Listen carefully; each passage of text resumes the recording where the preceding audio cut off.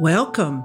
You're listening to Now That You Ask, curious answers to life's persistent questions as seen through the eyes of Akasha Halsey. That would be me. I'll be your host and guide as we settle in for a few minutes of the unexpected that may bring about your own questions and maybe even some answers too. Thanks so much for joining me.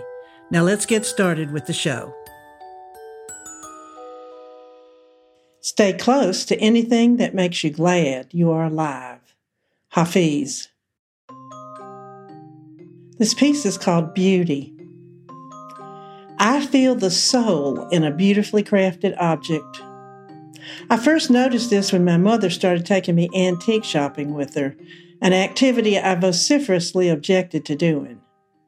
She was interested in furniture for a redo of our house, but she never failed to stop by any jewelry counter to see what was there.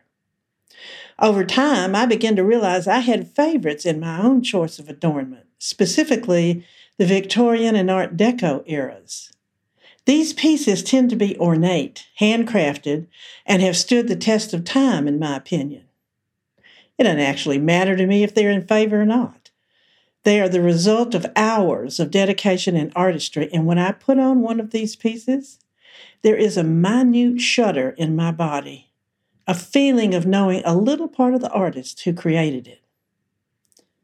Sometimes, just gazing at a spectacular piece can quicken my breathing, inflame my heart with appreciation, and increase my longing to hold it, even for a moment. Just holding that piece in my hand infuses me with a sense of beauty that I carry inside me long after I have left that piece behind. I feel as if the artist knows they're being appreciated, whether they're still with us or not. This appreciation somehow links me to that artist and lets me feel I'm communicating with them through the beauty that they created, beauty that came from their soul, beauty that had to come out to stir the soul of countless others. That was the experience I had on my 60th birthday when I visited the Bulgari store in San Francisco. There was a graduated diamond necklace in the window, and I asked to try it on, telling them how much I loved their high jewelry collection and that I was celebrating my birthday. The salesperson draped it around my neck, and I swear it felt like it had been made just for me. $1.5 million worth of diamonds that settled into my neckline with no problem at all. I had been at the flagship store in Rome a couple of decades before, the first customer of the day. One of the nicest gentlemen I have ever met kindly informed me that the necklace, pictured in a long ago Town and Country magazine ad that I'd carried with me for years, had been sold. I was completely crestfallen. So he ordered coffee and spent an hour showing me an array of uncut stones from diamonds to emeralds, as well as a few of the high jewelry collection pieces that were there at that time. And I left swearing I'd spend my first $1 million at that store. Just this last weekend, I took a dear friend to visit the Harry Winston store in San Francisco. I adore their jewelry as well, although it's quite different from Bulgari. When we arrived, we were told we couldn't enter without a reservation, which we didn't have. The doorman instructed us to call to see if anyone was available, and one of the nicest young women I have had the good fortune to spend time with spent almost an hour with us, going from one display case to another.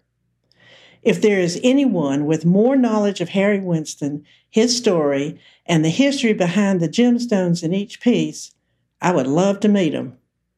Tiffany, who was with us, left no stone unturned in allowing us to luxuriate in the beauty of everything on display, with a graciousness that restored my faith in younger generations. Her own pieces accentuated her beauty. Her knowledge educated and inspired my own appreciation, and her willingness to treat us as treasured customers was the crowning glory to our day. I do have other areas that inspire me as well. After graduation from college, I went to Europe and found my favorite country was Italy. Not for the food or leather, both of which I do appreciate, but for the churches, especially the smaller, less famous ones. Neighborhood churches on side streets of Rome and Florence called to me time after time, luring me in with promises of beauty that never disappointed. Upon entering in the quiet that invariably permeated these churches, I felt surrounded by God.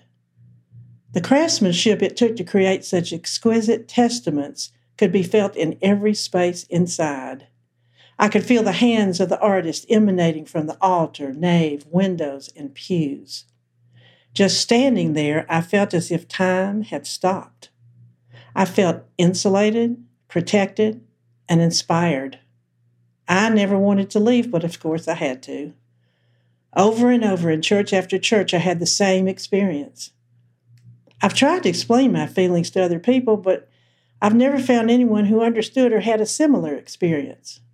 Perhaps I don't entirely understand it myself, but I'll never forget the impact that it had on me, not once, but over and over again, and I feel it's now a part of who I am. Possession is not the end goal with this kind of beauty.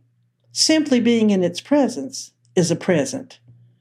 To recognize the artistry, love, and dedication in bringing this to the world is to recognize that some of that same artistry, love, and dedication exist in me, and probably you too, whether I create jewelry or churches or neither. It's a bond that can be felt but not easily described. It requires stopping long enough to be wholly present to what is in front of you. It requires a surrendering of yourself in order to feel the communication that is waiting for you. And above all, it requires acknowledging that beauty survives and enriches long after it's created. Thank you for listening to Now That You Ask. I hope you found this episode insightful and perhaps entertaining too. Don't forget to subscribe, and if you enjoyed the show, please take a moment to rate and review it on iTunes. If you didn't like the show, well, I guess you just lost a few minutes of your life. But you might want to try another one. They're all really different. You can also listen to past episodes and subscribe to email updates on nowthatyouaskpodcast.com. Bye-bye for now.